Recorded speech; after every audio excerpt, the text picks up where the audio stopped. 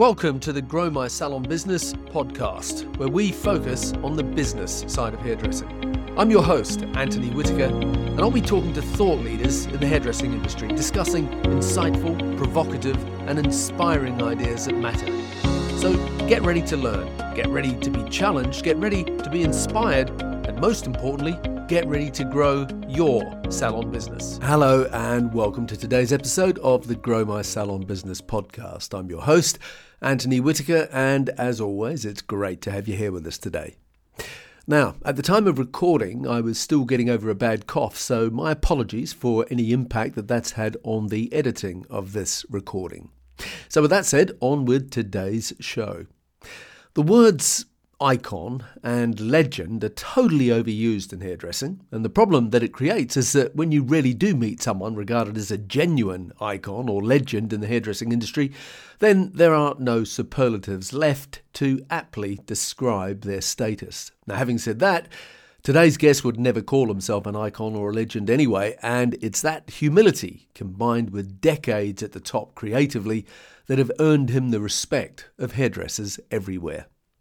My guest today is the one and only Mr. Trevor Sorbie. Trevor started his career working in his father's barbershop in Paisley in Scotland, but went on to become one of the biggest names in the world of hairdressing, and along the way won 4 British Hairdresser of the Year awards, was awarded a doctorate from a Scottish university, and was made a member of the British Empire from Her Majesty the Queen.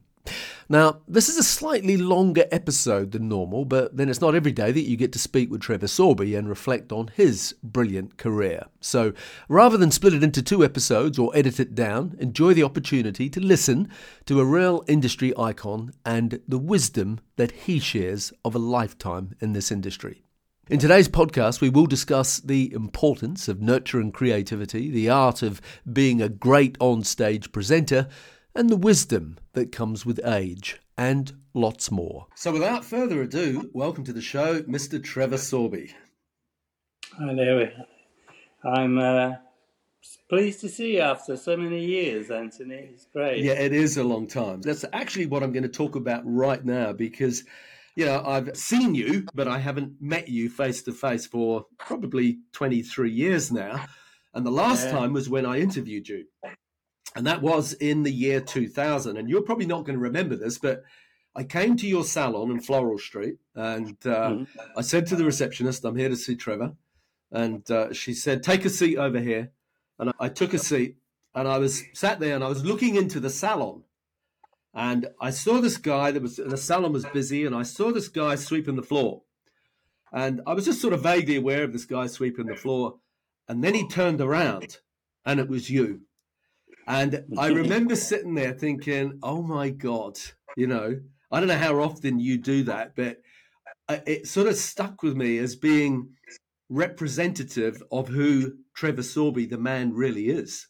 So what I wanted to do was start by asking you was how important was your upbringing and the humility that you have as a person in making you a success in this industry? Because here you are at that point in your career, multi-awarded hairdresser, very globally successful hairdresser, and you're sweeping the floor. And I just thought that was amazing to see. So, yeah. Well, I think I've worked at Vidal Sassoon for 6 years. I worked for Tony and Guy. I worked for John Frieda. And I had a wonderful experience in all of them. But I learned things in all of them. And I always thought that people that have their name above the door, it's like that's your pinnacle to get to in people's minds.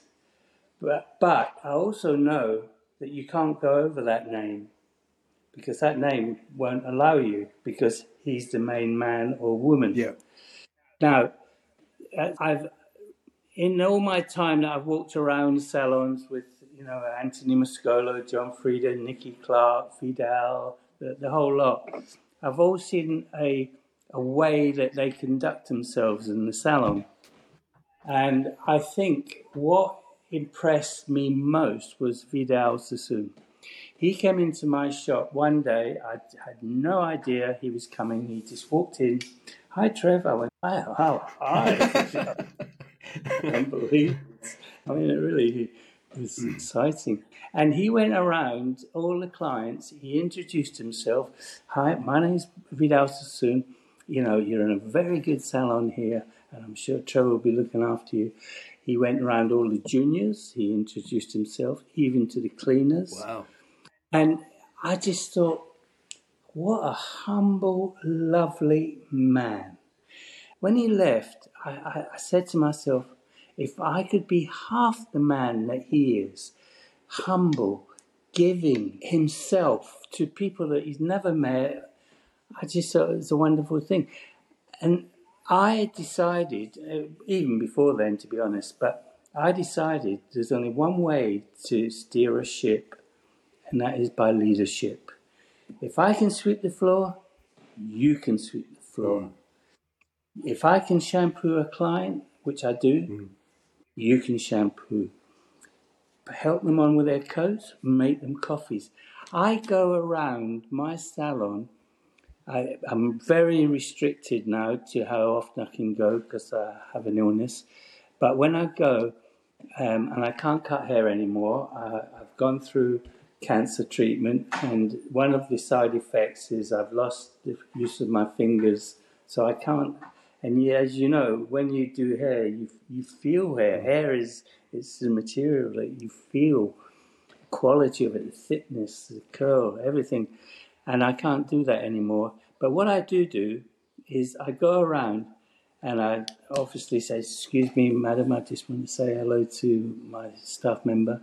And then I start talking to them. And I sit down for 5, 10, 15 minutes, chatting away. And they say, oh, are you Trevor Sorbie? I go, yeah.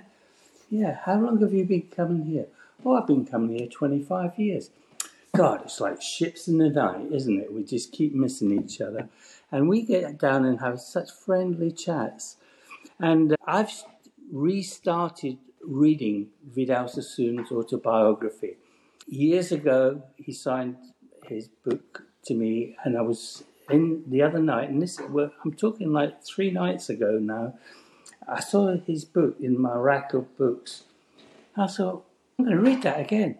And I started reading it, and there was one point where he was saying that when a woman came in and sort of said, oh, I would like my hair sort of bouffant and big and whatever, he would turn around and say, madam, he said, I've got a very good friend down the road that does exactly that type of hairdressing. Unfortunately, we don't, but let me make a phone call and I'll get you booked in there. And he turned clients away. I loved that. Not kick somebody out, and he didn't kick them out. He went to a place that would cater for her needs. And that bravery, how he did it, he was so focused. A client said to me recently, how did you become famous? I said, well, I don't know. He said, well, you must know. I said, no, I don't. I said, I have never planned this. Nothing I've ever done is a plan. What's happened is I've just fallen into what I think is a combination of a passion, a focus, a dream to come true. I never worried about money. I never got up to make money. I got up to be a better hairdresser and to treat staff like I would want to be treated. I've got Nathan, who's my head colorist, he's 26 years, he's been with me. I've got Tiziana, who's been 22 years. I've got Jo, she's there 21. I keep my staff. And I'll tell you why. I treat them like I want to be treated, number one. And number two, I have to inject an ethos in them. It's a discipline. It's a discipline that everyone has to adhere to, and that is simply quality of work. If a superstar or wannabe superstar came to work for me, he'd last 5 minutes. I don't want anyone walking around and sort of like, oh, look at me, one of these sort of hairdressers that you like to dislike.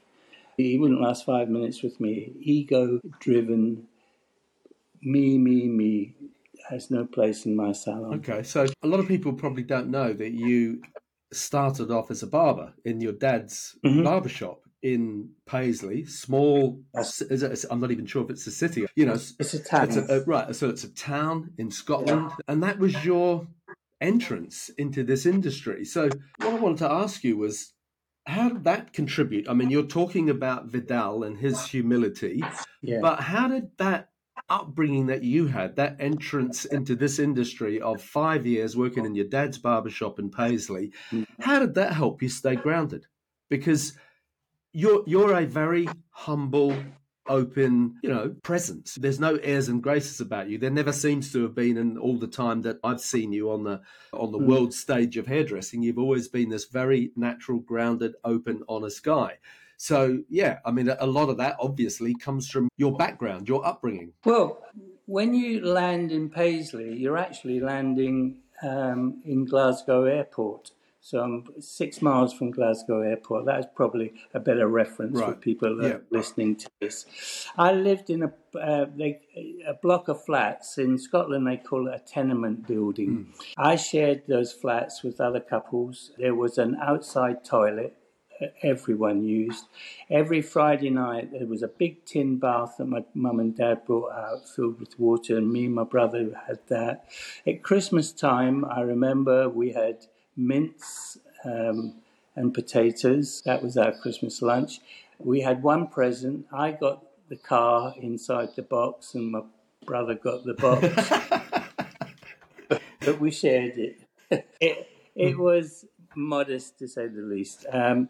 We lived in an area where there was at the bottom of the street a gang of thugs, and they were always trying to get me and my brother into a fight. My brother always stood in front of me and says, you got to get through me first to get to him, and he meant it as well. So we never really got into hard knuckles, but the fear was always there when I was walking down that street. Then I got bullied at school. Again, it was a tough school, and I had to join a gang to stay alive. You don't want to be the odd man out, and you got these crowd of kids that are all praising this one guy he's a complete bully. And I felt it was healthier to join the gang than not. And I messed around with them. I didn't get into too much trouble. But then I'll tell you something, Anthony. When I was about 15, 16, and this is the only time that I think I can, if you like, pat myself on the back, I never was one of them. I felt special.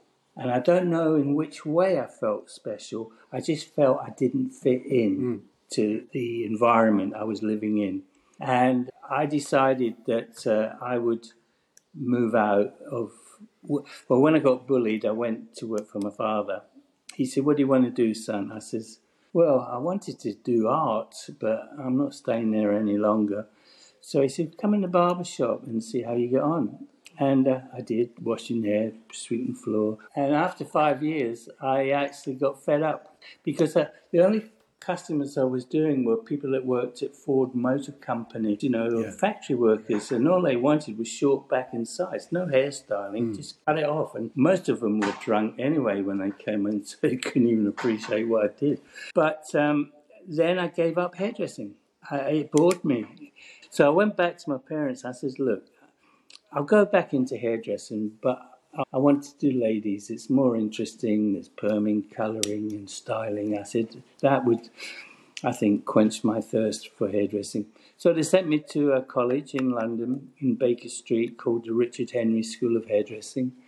And I did a 6-month course. It cost £100, which was a lot of money for my parents in those days. And the last day, when I actually left, I was saying goodbye to all my friends that I'd met, and I said goodbye to the principal of the college.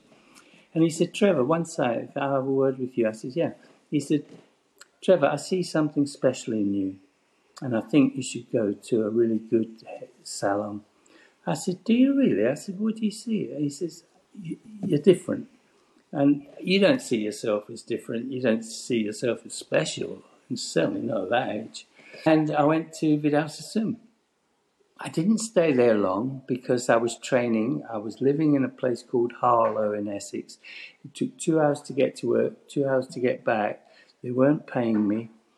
And I left. And then I went to a suburban salon called Henri, or Henry's, if you like. Mm-hmm. And I learned a lot there.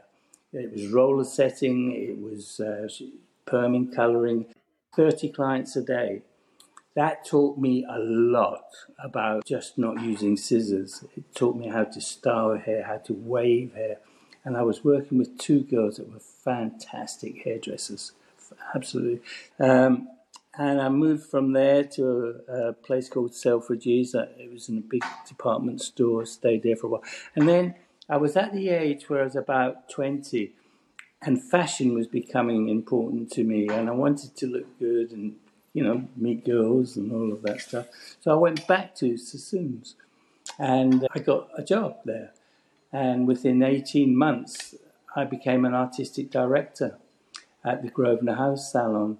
And that's where they used to put all the, if you like, the potential, let's say, the stars of tomorrow. Yeah. Daryl Benson, Howard Fugler, Herta Keller, Roger, Christopher. They were sort of in that salon. And they put me in there. And then I started really getting into a serious note. Anthony, in life, there's things that you can't do, and there's things it's possible to do. I could never jump out of an aeroplane with a parachute on. I could never do a bungee jump. I couldn't swim to the bottom of the sea. There's just so many things that I know I couldn't do. It's not in me. But what I used to do, I used to stand on that salon floor. I never sat in a staff room listening to all the rubbish and politics and backbiting that goes on in every staff room at some point. I used to stand on that floor and just watch these guys working. They all worked in their own little ways, they all had their own style, but the results were just like, oh my God, I want to be like that. I want to be like that. I'm going to be like that. This is doable. I know I can push myself harder. And that's when it really set into me that was my future. Yeah. Listening to how you've been talking about that with, from the barbershop to working in that salon with those two women out in the suburbs or whatever, and then back into Sassoon's. And then you also mentioned that you'd worked with Tony and Guy at some point. You'd worked with John Frieda. You'd done some editorial session work, etc. How much of that was about you finding your own style of work? Because interestingly, Sassoon have a style of work. Tony and Guy had a style of work. And Trevor Sorbie has always been renowned for being able to do everything. You cut hair, you dress hair, you razor hair. It's sort of like, I'm not going to be pigeonholed here. I'm going to learn to work with hair and use whatever tools that I need to create the looks I want. Talk to me about how important that was for you, because I really think that was one of the things that set you apart, particularly in that era, in the sort of 80s and 90s when I was in London, as a hairdresser. Variety is the spice of life, You work for Tony and Guy, they were doing sort of nice haircuts, but the round brushing, their use of the round brush was fantastic, and I learned to use round brushes. John Frieda, beautiful hairdresser. I saw every Saturday when I was working there, two twins came in, red hair down to just past the shoulders. Every week they came in. I never saw him do the same hairstyle twice. Every Saturday he'd do something different, just by plaiting or just putting one piece up. And I thought, God, he's got a bucket load of ideas that he can just turn to. Working with Nicky Clark, his beautiful editorial stuff, how he got sort of lovely waves in the hair. Obviously, when they're in front of a camera and the wind's blowing and stuff, it makes it look magical. A beautiful hairdresser. And Anthony Muscolo, well, he was my assistant when I joined, and I used to watch him have a sketchbook, and he would like drawing hairstyles.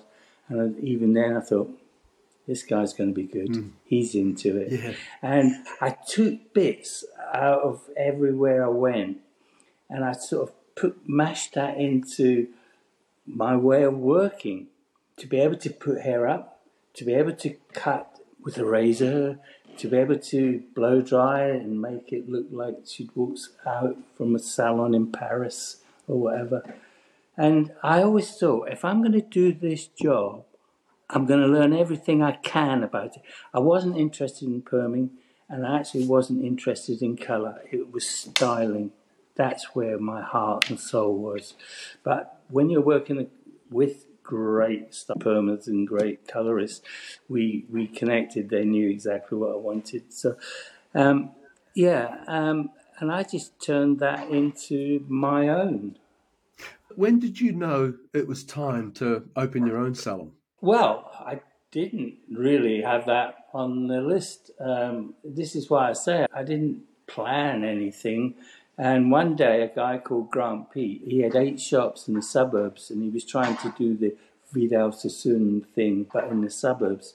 And he opened a shop in Covent Garden. It was desolate in Covent Garden, but he wanted to have a West End address. And he said, Trevor, how would you like your own shop? And I said, well, yeah. I said, well, 50-50, my name above the door. He went, you got a deal. So I went into an empty shop, no clients, no people really passing at that time. The shop, it was a desolate area. But slowly and surely. But what happened was interesting, because I was in a very, very creative, I had something burning in me where I wanted to, this is me in a nutshell. I'm not interested in what I know, Anthony. I'm much more interested in what I don't know. And I want to know what I don't know. And I used to dream up like hairs. I'll give you the best example. Punk, right, in the 80s. Spiky, safety pins, dirty look, anti-establishment. I loved that. Not because I'd wear it. I loved it went warm, opposite to what was really happening in the mainstream. And I thought, right, what's the opposite of good taste, bad taste? What's the opposite of being accepted, not being accepted? I'm going to do something that is all of that. I had an Oriental guy, you may have seen the picture, and instead of using everything at that time was still, hard lines, very Sassoon orientated, and I decided to turn it all upside down. So instead of cutting hair with the scissors and getting a blunt end, I cut it with a razor, so I had a thin, wispy end. Instead of hair coming down, I put it out and I blow dried it all out straight. Then I thought, what's the opposite of a good colour? A bad colour. Let's do a regrowth. Let's just bleach the ends and leave the roots. And when it's finished, it looked amazing. We called it the wolf mat. Yeah. And you may have seen the picture. I can get it to you. I've got it here, mate. Don't worry. All right. Thank you. But that was where I was up here. Now, the people who walk past my shop, and I had that in my front window, by the way. People that walked past my shop, they looked at it. One of 2 things they thought to themselves, I ain't going in there for a haircut, it's not me. And the others came in. People like Grace Jones, Paul McCartney, Vivian came in, Vivian Westwood. Just a load of new wave music people. Yeah. I was starting to create a noise. In that time, there was people coming through, the Rolling Stones, the Beatles, Mary Quant. There was a new wave of youth coming through very strongly, photographers, David Bailey, etc. And I was sort of getting in that groove of being different, being original, being youthful. And bottom line was, 3 months after I opened my business partner said, Trev, if you don't make some money, we're going to have to close the doors. I went, why? I says, we're getting some really good people in. He says, yeah, and you're doing all the hair for nothing as well, just to get a name. I went, yeah, well, the rest will follow, hopefully. Anyway, I was pushed into having to put a nice soft haircut in the window and the punters came in and it built up really well. Yeah. But So how long was he your business partner for? Up until I sold the company, which is 4 years ago. Oh, wow. Okay, so all that time through, he was... So, yeah, like, silent business partners, I'd heard the name, but, like, he obviously kept a very low profile, and that was probably the way that he liked it and that you liked it, etc. So I'd sort of assumed that maybe that was something that petered out years and years ago, but right up until 3 or 4 years ago. Yeah. Right. Up to the end. I mean, it wasn't a good relationship. Right. I hated him and he hated me Right. because he was solely into making money, Yeah. and I was solely into my craft. Yeah. And we would butt heads many times. I said, Grant, I need £3,000 to buy these dresses. Well, why can't you go to Zara or Marks and Spencer? I was like, shut up, Grant, you don't understand.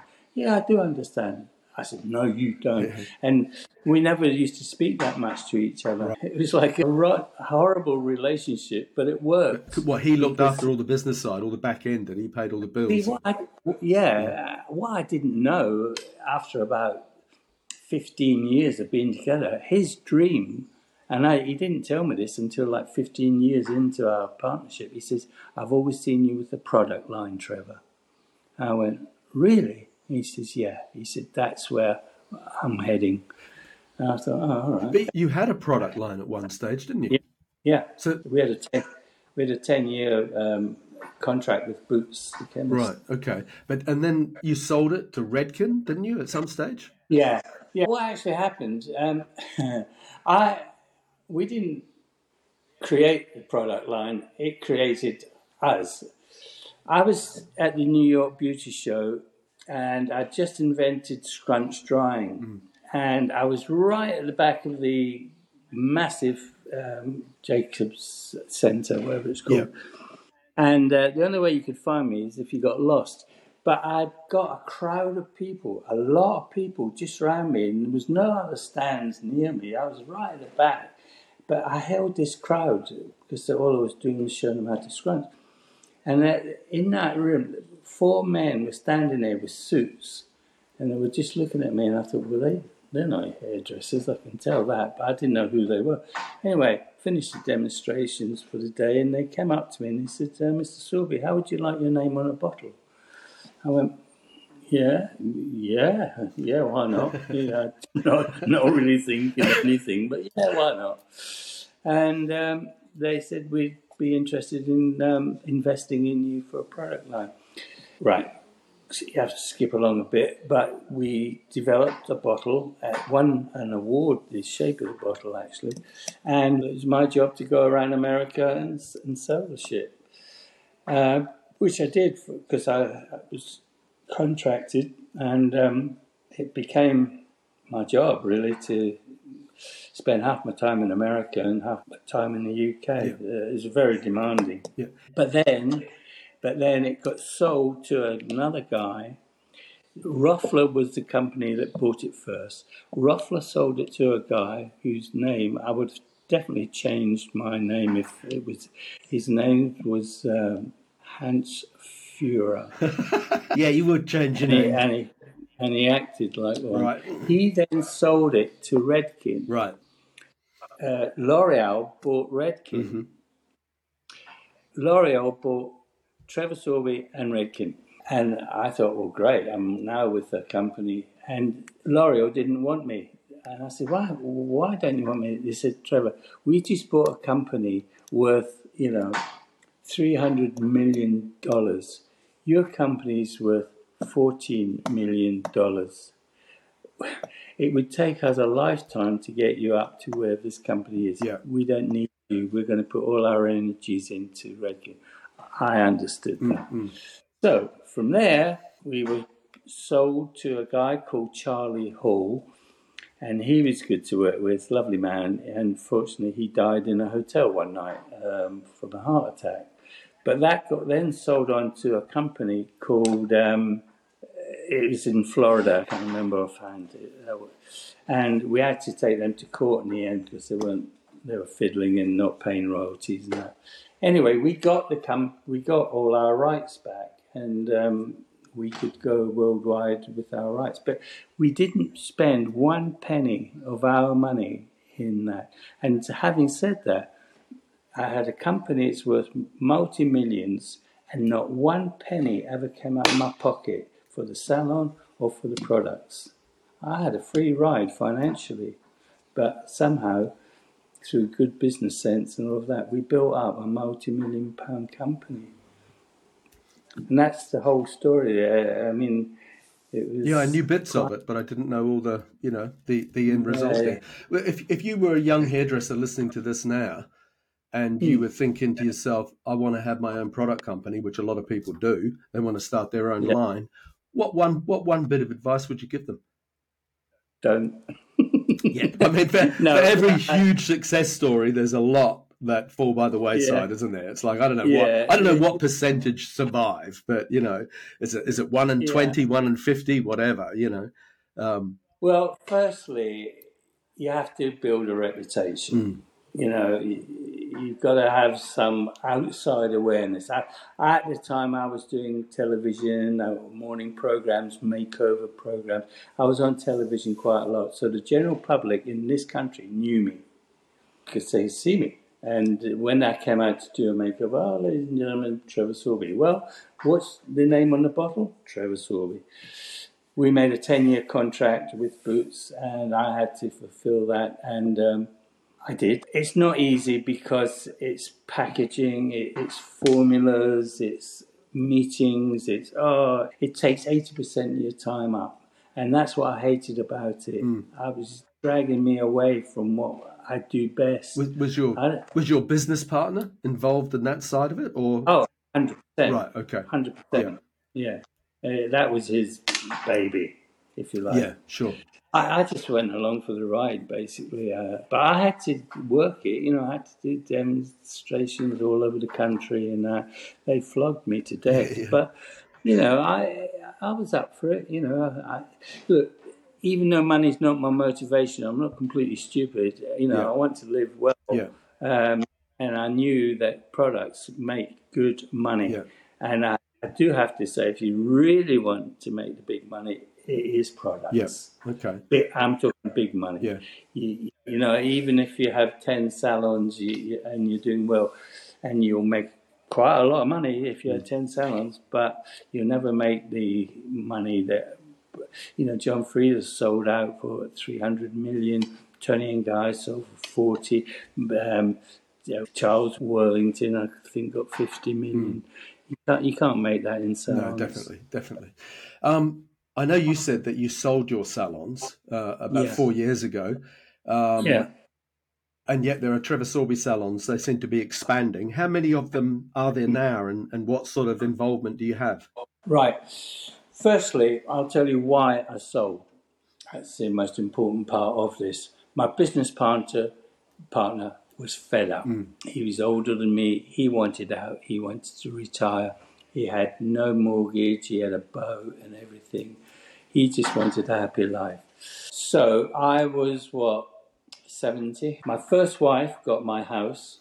My second wife got my pension. On paper, I'm worth money, but I can't buy a bag of sugar with this bit of paper. Look, this is what I'm worth. No, cash, mate. So at my age, no financial security as such, only on paper, I decided that, and I'm realizing my age and thinking, well, maybe this is the time. So I went along with it. Now, I dislike businessmen generally, only because of what I've been through. And I know there's good guys out there. Their motivation is money. But what's more important to me is how a businessman treats an artist.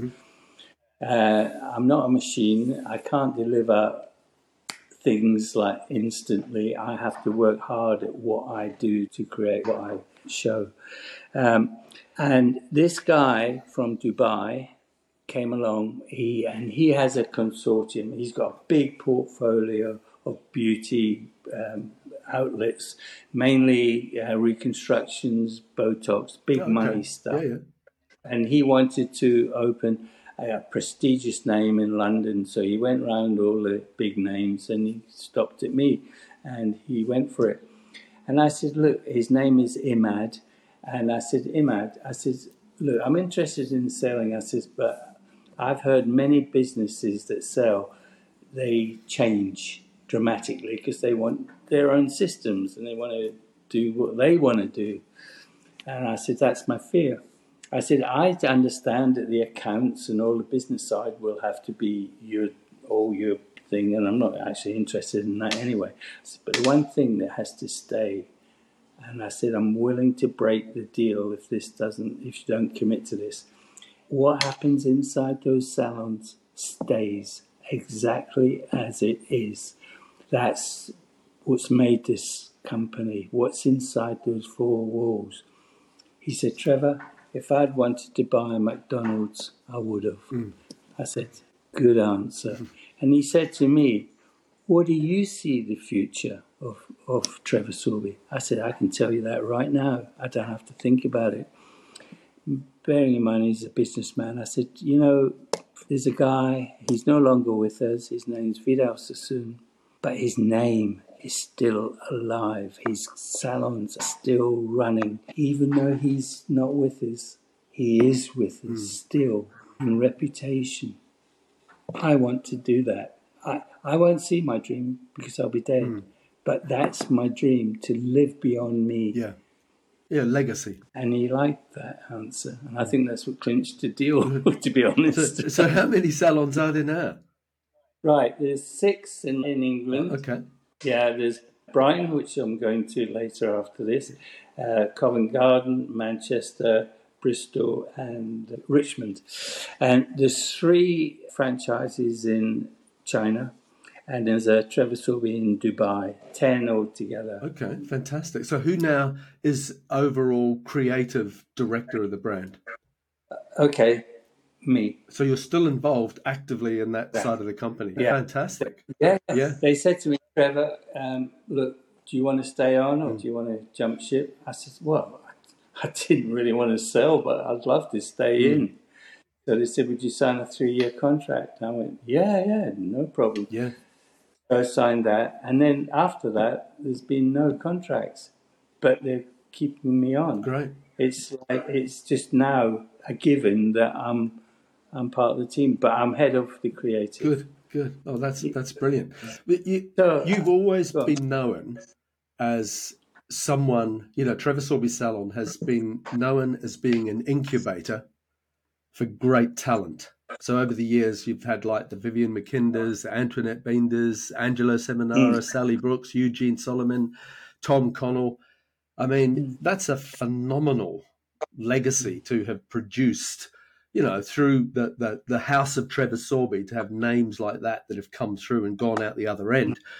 What is it that has made them special, and what did you do to bring out the very best in them? Well, firstly, for people to get to know you or want to get to know you and want to work for you, you have to impress them. Now, that is through the world of magazines, videos, any PR that you do, that's spread your name. And the right people see what they see, and they're the ones you attract. The serious guys, not to somebody who wants a job, somebody who wants a career. They're the sort of people And this is the way I think, right? And this is how I grow my people. Yeah, they see me do techniques, they learn that stuff, but, we're always moving on anyway, so we're always trying to invent.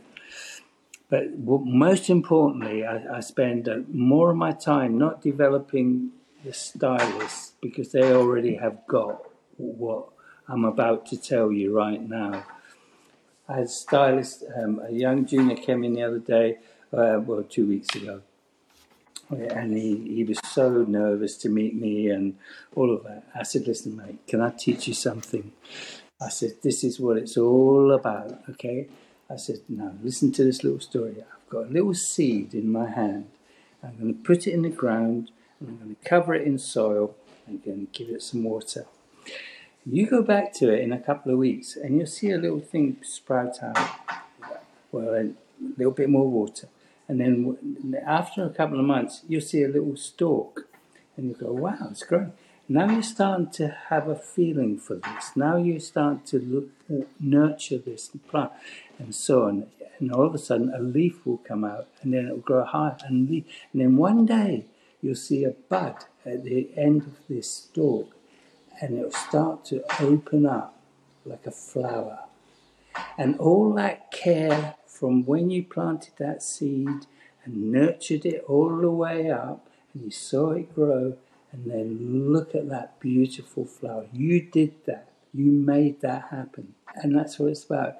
The dream is this, but the staircase is a long one, and it's step by step. I always said, I want to be one of those top boys.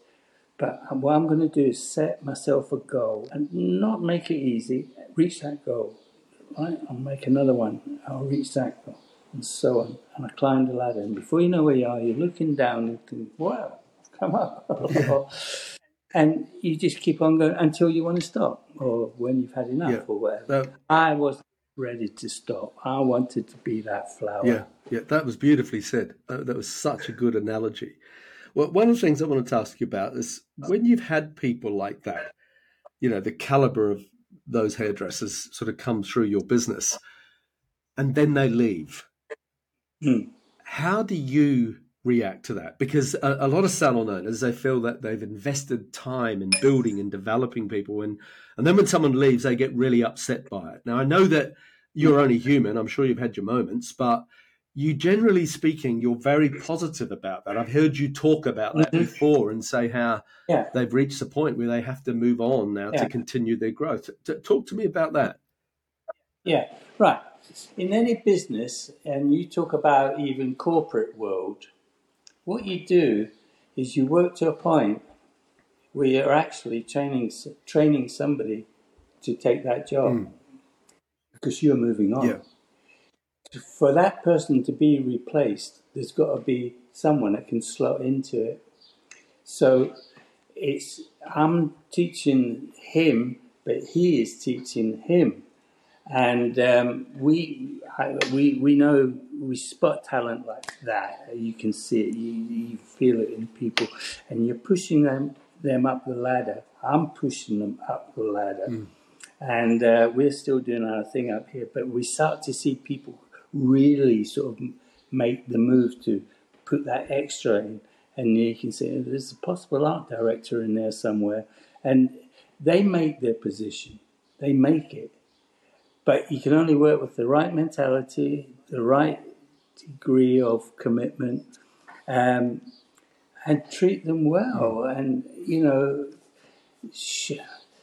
have in-house soirees, do things, keep the excitement inside the company, and you'll see people grow quicker than others, and you can spot the winners as you go. Yeah. But having said that, Angelo Seminara, for example, with me 15 years, and he said, Trevor, he said, I hate to say this, but I'm going to have to leave you. I said, good. I said, because you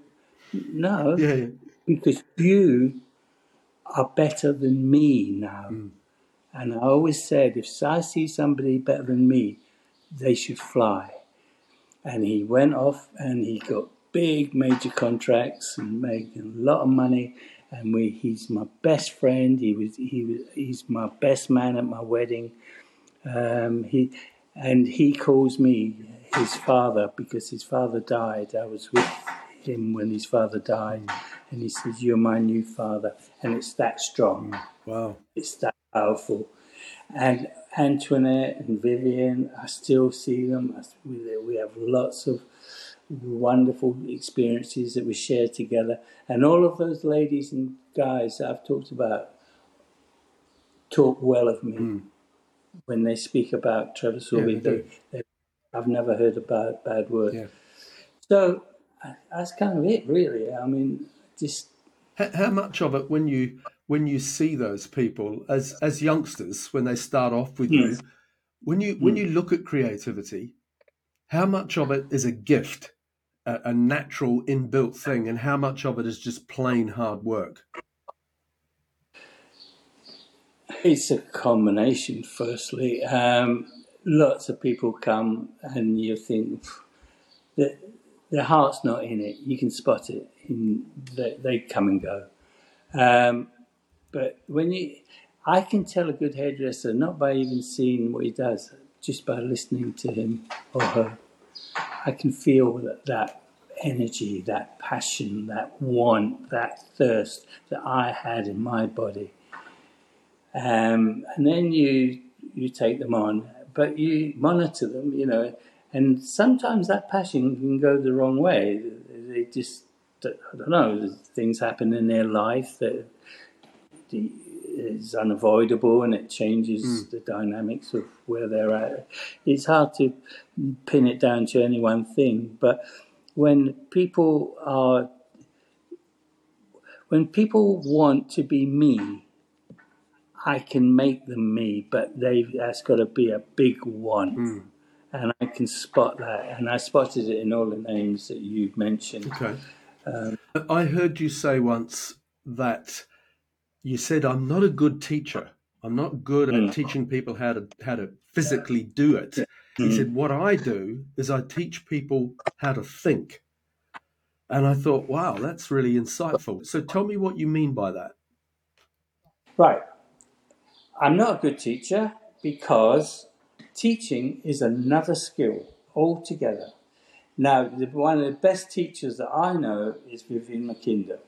She dissects a haircut like an orange. She'll take one section out and so on, and she'll cut it down in such a descriptive, simple way. I can't do that. I'm like, well, look, if somebody says, well, why are you doing that? I'm like, well, it's right. Yeah, but how do you know? I said, because I feel it. That's me teaching. I don't know why I'm doing it. I know it's right, That's why I'm not good. Having said that, when I go on stage, that's when I'm a good teacher, because I invent a hairstyle and I make it look so easy. And it's different. They would never have seen it before. And people go, well, I could do that. Difference is, they didn't think of the idea. I did. But so I never go on and show them things that are impossible. And, I'm not one of these hairdressers that builds a skyscraper on somebody's head and I'm dressed like a rock star and say, right, there you go, look how great I am. I bet you couldn't do that. And it's condescending to an audience when somebody does something it will never be used in any way, shape or form. I give them things that can be used. And that's harder than what you think, to do just a simple thing and know that the audience could have a real go at that and get it probably on their first go. Yeah. I break it up. I use humour, and I don't tell jokes. I tell funny things that happened to me whilst whatever I was doing in life at that moment. I show them things that they can do by themselves. I change the mood as they go along. Did that come naturally, Trev? Or did you work at that? Were you trained to be like that? No, I'll tell you exactly how that happened. I have suffered from depression over the years. And one year I went right down, and I did a show in Boston, and Vivian and my team were with me, and the show was at 7:00. I was still in bed at 4:00 under the covers. I just couldn't do the show in my head, and I phoned Viv. I said, Viv, you've got to carry this show. I can't do it. She said, look, can you get here? I said, yeah, I'll get there. So I went and Viv did the show, basically. And I was at the back of the stage. I did a little haircut, said a few words, couldn't wait to get off. And that night, I was sitting there having dinner. Vivian said to me, Trevor, you look like an old man right now. My face was dropped. I was white, Anyway, I got myself out of it. And then one day I said to Redkin, I want to do a show in Sacramento. And I want to do a one-man show. What, all by yourself? Yeah. I'm going to stand on a stage and do one haircut after another for 1 hour. And that was a do or die show. If it worked, I'd get back in the ring. If it didn't, I would have quit hairdressing. I had to put myself into that danger zone, that win or lose. It was clear in my head. It worked. And that was the start of me doing one-man shows. Now, when you say, come and see a Vidal Soon show, you'll see 4 or 5 stylists up there. Tony and Guy, they're all the same. They all have their team on stage. Now, this is where it goes wrong for me to do that. The cameraman goes in on the first head, and they start at the bottom, whatever. And then they go into the second head. So, what am I doing here? Third head. So, come back to the first. Well, I've completed that, and all you saw was the start of it, but it's completed now. And now we're moving on to the next part. And you see a couple of sections being taken there, and then it's over. Anyway, you never see any one person do a whole haircut. And I think that's not teaching correctly. When I go on stage, I do a complete head from start to finish. Sometimes I'll do half a haircut, and I'll say, look, this is what I'm going for. This is what I'm taking it from, big, long length of hair. And that's a time purposes. Because I believe if you're doing a symmetrical haircut, for example, once you've seen one side... Yeah, you've seen both. Yeah. Now you're starting to bore people because you're only repeating yourself. So I used to cut in on ways of saving time but still keeping it tight. And I wouldn't do 2 haircuts in a row. I'd do a haircut and then a hair up. Yeah. And then I'd do something else that was changed the mood. Yeah. I once heard you say that the audience owes you nothing. You owe them everything, and that's why you're there. Leave the ego alone, get rid of the ego, and give all of yourself to the audience. And when I listened to that, you were on another podcast, I stopped it and rewound it, and I stopped it and I rewound it about 3 or 4 times because it's exactly what I believe. It's 100% what you should be doing. And you do that masterfully. Just talk to us a little bit about that before we move on. I do my homework. Yeah. And every show, Anthony, to me is the first show. I don't care how many times I've done the same show. I don't care how many standing ovations I've had. When I'm doing this show, I'm doing it. And you have to give it the same guts, the same energy, the same excitement every time as if it's your first. Because if you're going out and say, well, I can do this, but I don't have to sort of try too hard. I'm not going to push myself so hard today. No, you push yourself as far as you can go. Never let that rope slack. Before you were talking about the episode in the hotel room, you said you were under the covers. You just couldn't get out of bed. You were not in a good space. What advice would you give to someone else listening this about dealing with that pressure to live up to a reputation and constantly produce? Because it is pressure, and you sort of willingly put yourself in that position, but there's no rule book, and sometimes it all becomes too much because you're only human. So what would you say to someone about how you deal with that so that it either doesn't happen, or when that is happening, that this is what you need to do? Yeah, right. Firstly, I have a ritual. I'm usually working in the hotel where the ballroom's in the same place. I go upstairs and get myself ready and start pumping my head a bit. And then I go into the bathroom and I look in the mirror hard at myself.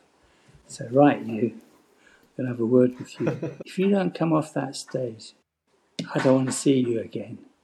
I want you to go out there and smash it. Do you hear me? Smash it. And then whack around her face. Now go and fucking get them. Now, having said that, I did a show, because I suffer so much with nerves. I did a show in Madrid and I was having a panic attack backstage. And when I have a panic attack, it's not funny. Yeah. My body's shaking. I mean, I can't talk, and I'm all over the place. And one of the ladies said, Trevor, you can't go on. I said, I will go on. She said, no, look, the team are here. They'll take it. They can do it. You know they can. I said, no. They came to see me. To me, they're going to see. I walked out on that stage very slowly. I've got this on film. I walked out on stage quite sort of unsure of myself. I stood there in front of the audience and I went into one like this complete. Now the audience thought I was laughing and joking. And oh yeah. And I went to grab the chair and I stumbled and I nearly fell over. I said, look, sorry everybody. I said, I'm not feeling very good at the moment, but please stay with me.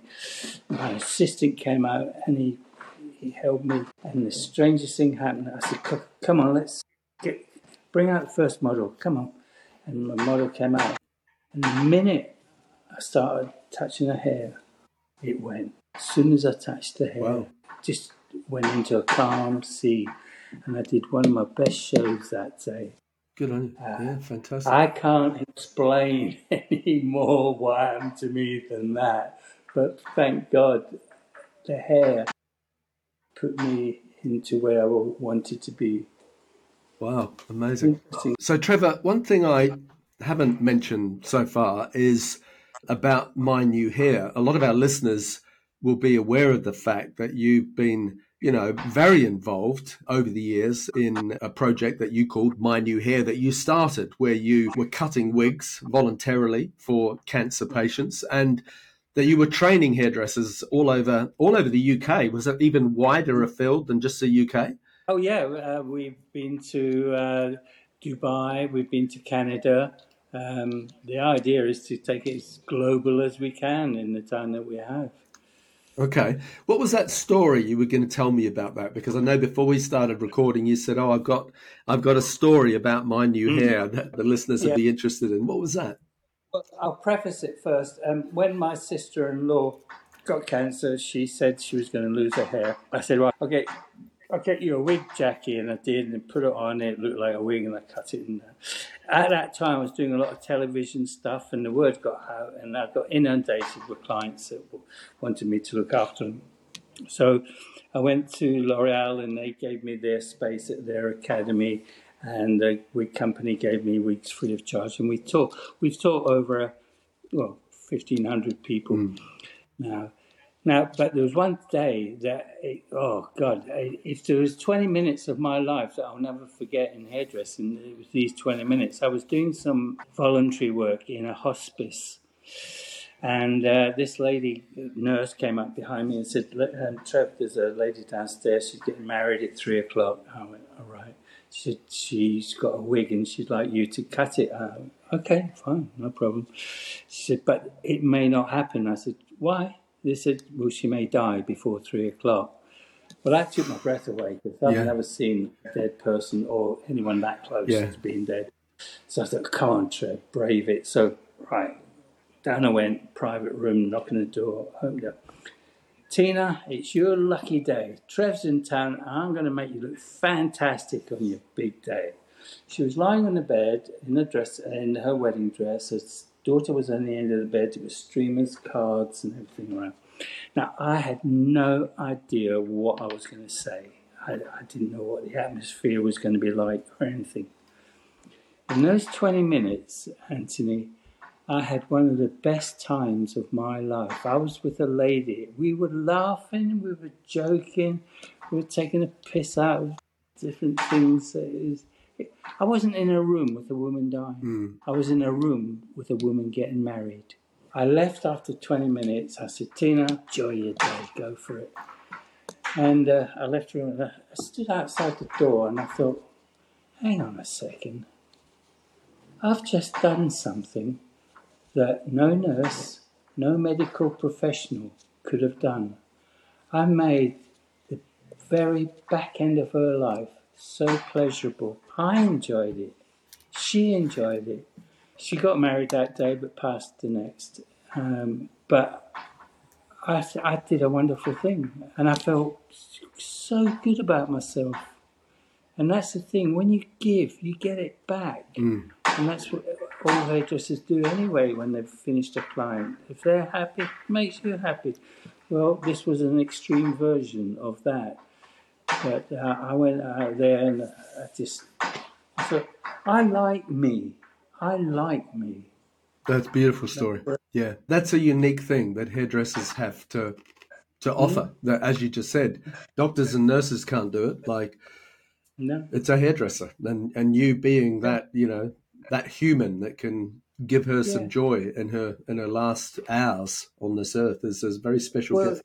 What if you had to, you're at the back end of your career, what would you look back on and say, these are my career highlights? What are the top three? It's hard. Let me put the words into your mouth. I'm thinking one of them has got to be getting an MBE from Her Majesty the Queen. Yeah, That's got to be one of them, surely. Yeah, no, 100% right. And that was the one I would have said first. Yeah. After that, I mean, winning Hairdresser of the Year 4 times, which hasn't been superseded yet, was definitely probably number 2. And it's got nothing to do with hairdressing, this one, because this is right up to today the best thing that's happened to me since I gave up because I can't do it. Yeah. When I was 14, I wanted to be an artist to paint, and I never did it because I went into hairdressing. Never picked a pencil up in 60 odd years. And when I sold the company, I actually went down again, real rock bottom. And I heard stories about people like when they retire, they're dead within a year, there's no reason for them to get up in the morning and that. So one day, I've got it, I can send these pictures to you. I drew 3 bananas and they looked like 3 dicks. Next day, I tried to draw a glass. That was rubbish, and that was rubbish. 3 years later, what I'm doing now, I did an ink drawing of Karl Lagerfeld, and somebody bought it for £400. Wow. But here's the point. Every single day, I'm in there practicing. I'm doing exactly what I did in hairdressing. I never do a drawing that I know I can do. I do a drawing, and I think, I don't think I can do that. But I do it, and I get it, and then I go on, and I've taught myself, and that's my new passion. I'm still into hair, but now I've got something else that gets me out of bed and stimulates the brain. Yeah. That's the organ that I work by, the heart as well. Good, that's fantastic. We mentioned the Queen. Before we started recording, we were talking about you meeting the Queen. I mean, that is like, you said where you grew up and how you grew up, and shared like a bath and a tin bath and a tenement. And, I mean, going from that to standing in front of the Queen is a huge, I mean, I don't even know how to put words around that. What is that moment like? Young Trev standing in front of Her Majesty the Queen. Yeah. I mean, that just must be mind-blowing. I can't get my head around it. Yeah. Just tell us how that was, and then tell us about that subsequent meeting you had, which just blew me away. Yeah, well, I was living on my own at the time. I split up, and I've always got a fear of the mail, and I used to let the mailbox, 3 weeks I wouldn't open the mail, and a big pile of stuff. And one day, there was a brown envelope, and it had a stamp on it. Didn't recognise it. I opened it up, and it said, can't think of it word for word, but we would like to honour you with an MBE from the Queen, and if you accept, we can, make that happen. I was like, whoa. I mean, you can't put certain things into words. I was shocked. How long ago was this, Trevor? 204. 204. So your mum and dad were no longer alive? No, right. That's a shame. That would have been an amazing. They died many years before. Sure. They never saw any of my success. Oh, what a shame. Sorry, carry on. I've got a lot to tell. I've got a lot to tell them. But I went to the palace and I was so nervous. I even forgot my pass to show security. Yeah. So they had to do a security check. I mean, if you're going to see England and Germany play football, you don't leave your bloody ticket, do you? Well, that's the equivalent. I left my ticket at home and it did a security check and went. And I was dressed in top hat and tails. I thought, no, I'm going to give my queen full respect. And I was in a room, and there's 100 people at every investiture. And they're there for different things that they've done, be it charity or whatever. And you get spoken to by a guy in regalia and that. And he said... gives you the rules. Women must curtsy. And when you watch it, I was right at the back because I was on my own. And I saw these women ducking up and down, practicing their curtsy. And the gentlemen have to bow. And I saw these guys sort of bow. So we're all practicing because we're all shit scared. Anyway, you get lined up and you go in one at a time. And he said, it was my turn. Ladies and gentlemen, please welcome Mr. Trevor Sorbie for his contributions to hairdressing. Walk up, stop, bow, go up, she pins the needle on you. She said, I understand you do some rather strange hairstyles, Mr. Trevor. I said, well, Your Majesty. How do I answer that? I said, well, Your Majesty, I try and invent new ideas and try and push the barriers out. And, I'm always experimenting. She said, oh, very good. She said, I've seen you on television. You're very good at what you do. I said, oh, thank you very much. And then she said, we must have a chat one day. I went, yeah. And then to get rid of you, she takes your hand and she just goes, a little nudge. Right, bugger off, you've had your 30 seconds, and off you go. And you have to back off, you don't turn your back on it, and off you go. And I've got this great bit of footage because they film it all for you. And I'm walking down, I've got my medal, I'm walking down, and you just see me go. Like that. And that was it. 2 weeks later, I get a call from Buckingham Palace. And I entered a private area with all the family photos and everything. And I was in there for about 45 minutes talking because she wanted me to be a hairdresser. And I can't even remember what we were talking about, but she was lovely. I mean, such a lovely, kind, and what a brain. I mean, she was really, she had plenty of... power left in her memory. So you had 45 minutes with her in her own staterooms, whatever they're referred to, chatting about hair, and she was asking you to be her regular hairdresser. Wow. Yeah. Well, it wasn't just about hair because I said, I'm a Formula One fan. Do you like motor racing? And she went, no. I thought, right, okay, change the subject. It was a definite no, yeah. And then at one point, she's got 8 corgis all lying, they're all fat and they're all asleep.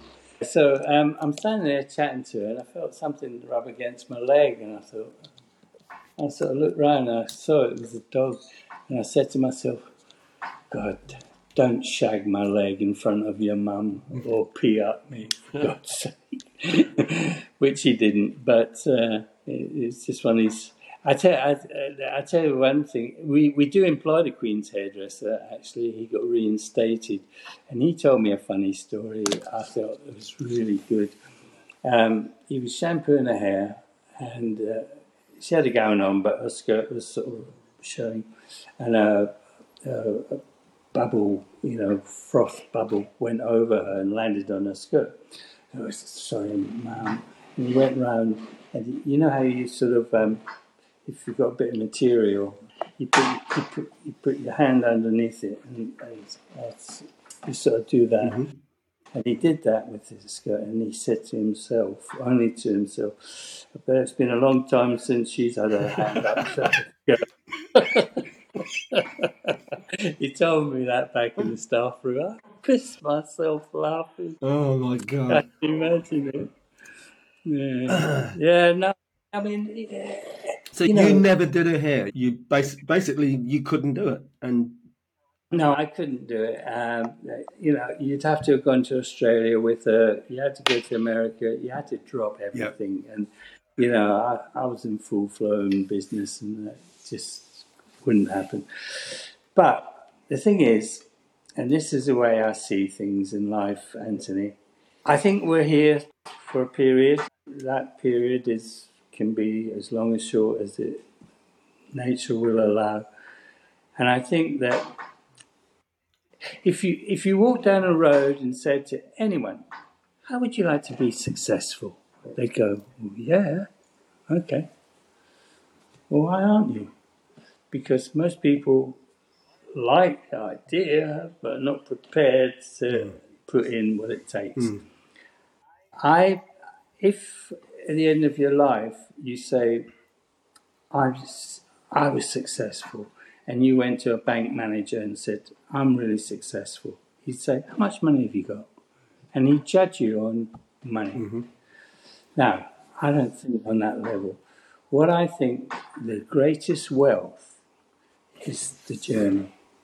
And if you can say at the end of this life that you came from here, you did that, you achieved this, you went on to that happened. If you can say that your life was successful, you're wealthy, beyond wealth. Yep. And that is what, if God forbid, I'm on the back end, I've got a serious disease. If I had to leave this earth tomorrow, I'd say, okay, time's up. But boy, did I have fun while I was here. Yeah. And I can take that up to my mum and dad and tell them all about it. Good. That is how I want to end. Good. My life. Yeah. I get it. That's a great place to end it. Like with that feeling of success and what success really means to you. Yeah. So dying doesn't worry me. It doesn't bother me. The only thing I don't want is to die in pain. But I don't mind dying because I've done everything more than what I ever thought I could do. So to go beyond your wildest dream is. Well, I know you've been battling this for a while. I mean, it's incredible that you're as fit and healthy and mentally focused and alert as what you are, which is brilliant. I've had 5 cancers in 3 years, and even to your viewers right now, this bottle I'm holding up is full of chemotherapy, and that's attached to my body right now. And when this interview is over, that's been taken out, and then I've got another one to do in 2 weeks.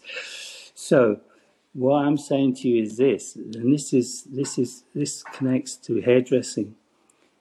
When you're positive, when you know within yourself that it's possible to do whatever you want, I'm a person that can prove that can happen. Be it in hairdressing, be it fighting cancer. Yeah, I got cancer in here. Not in here. Not at all. It doesn't exist in my head. I don't wake up thinking, I'm going to die. Oh, poor me. No way.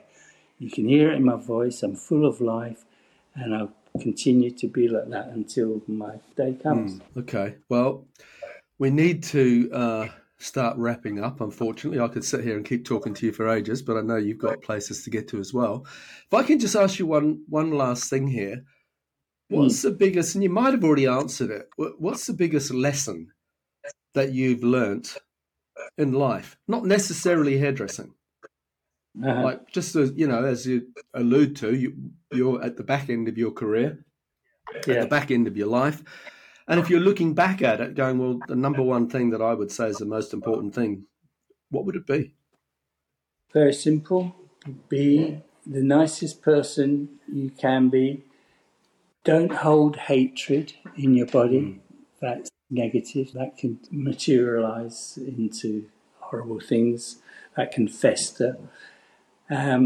Respect everybody, religion, colour, everything that a human being is, and treat people like you want to be treated yourself.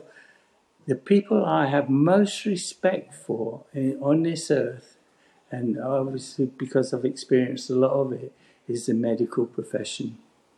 I think that is the most wonderful advancement in life, and it's there to help people get well. The science that's learned is ongoing. It's amazing. I spoke to my surgeon the other week, and I said, if this happened to me 5 years ago, what I've got now, I said, what would have happened? He said, you'd be dead. Wow. He said, in 5 years, we have pushed on through science, through breakthroughs. Chemotherapy, for example, it was one fits everybody. It wasn't one just for you or one for you, a different one for this person. It was a bottle of poison, and if it works, it works. If it doesn't, it doesn't. And invariably, it didn't. And that's why people fear chemotherapy, because they think you get the same bottle as the next person. It's not. It's a cocktail that's designed for you. And in 5 years, they've designed a chemotherapy that's kept me alive for 5 years and ongoing. That is a wonderful thing. But, people, we have to be responsible for ourselves. Somebody said, this may really affect people's thinking, and I don't mean to upset anyone, but everyone has a belief, and I have my beliefs, and you can't knock my belief, and I won't knock anyone else's belief. But when we talk about religion, you talk about God. Well, I've never seen God, and I find it a little bit hard to understand how someone can be so majorly powerful and yet we can't see him or know him. I believe God is in all of us, and I believe I am God. I'm God to myself. I'm responsible for myself. My actions are mine, and the way I conduct my life will be the way I would imagine if there was such a person as God, he'd be pleased with me. Well, Trevor, I think that's beautifully said, and it's a perfect place to start to wrap up. I just want to finish off with a heartfelt thank you, not just from me, but from generations of hairdressers the world over that have been influenced by your decades in this industry of being a real icon and a legend in the hairdressing industry. And I hate using those words, but when you're because they're overused, but when you're talking to Trevor Sorbie, then what else can you use? There's no more superlatives left to describe the contribution that you've made to the industry the world over. So thank you for all you've given the industry. Any final words before we wrap up? Well, I'll repeat what I said. If you want something enough, you can do it. Yep. It's not easy, but if you really want it that bad, you can succeed. Yep. Take me as an example. Perfect. That little kid from Scotland did all right. Yeah, exactly. You can do all right. Exactly. Okay. Well, if you're listening to this podcast with Trevor Sorbie and have enjoyed it, do me a favor, take a screenshot on your phone and share it to your Instagram stories. And don't forget to subscribe and leave us a rating and review on the Apple Podcast app. So to wrap up, Trevor Sorbie, thank you for being on this week's Grow My Salon Business podcast. Well, Anthony, thank you so much for asking me. I enjoyed every second. I just want to say to your viewers that none of this was scripted. I didn't know what questions you were going to ask me. Everything I said came from the heart, and it was there. The reason was, whatever I've said, I hope some of those words stick with you and helps you in your future career. So I hope it's been valuable to all of you in some way. It has. Thanks, Trev. All right, mate. Stay looking young. You too. Thank you for listening to today's podcast. If you'd like to connect with us, you'll find us at growmysalonbusiness.com or on Facebook and Instagram at growmysalonbusiness. And if you enjoyed tuning into our podcast, make sure that you subscribe, like, and share it with your friends. Until next time, this is Anthony Whitaker, wishing you continued success.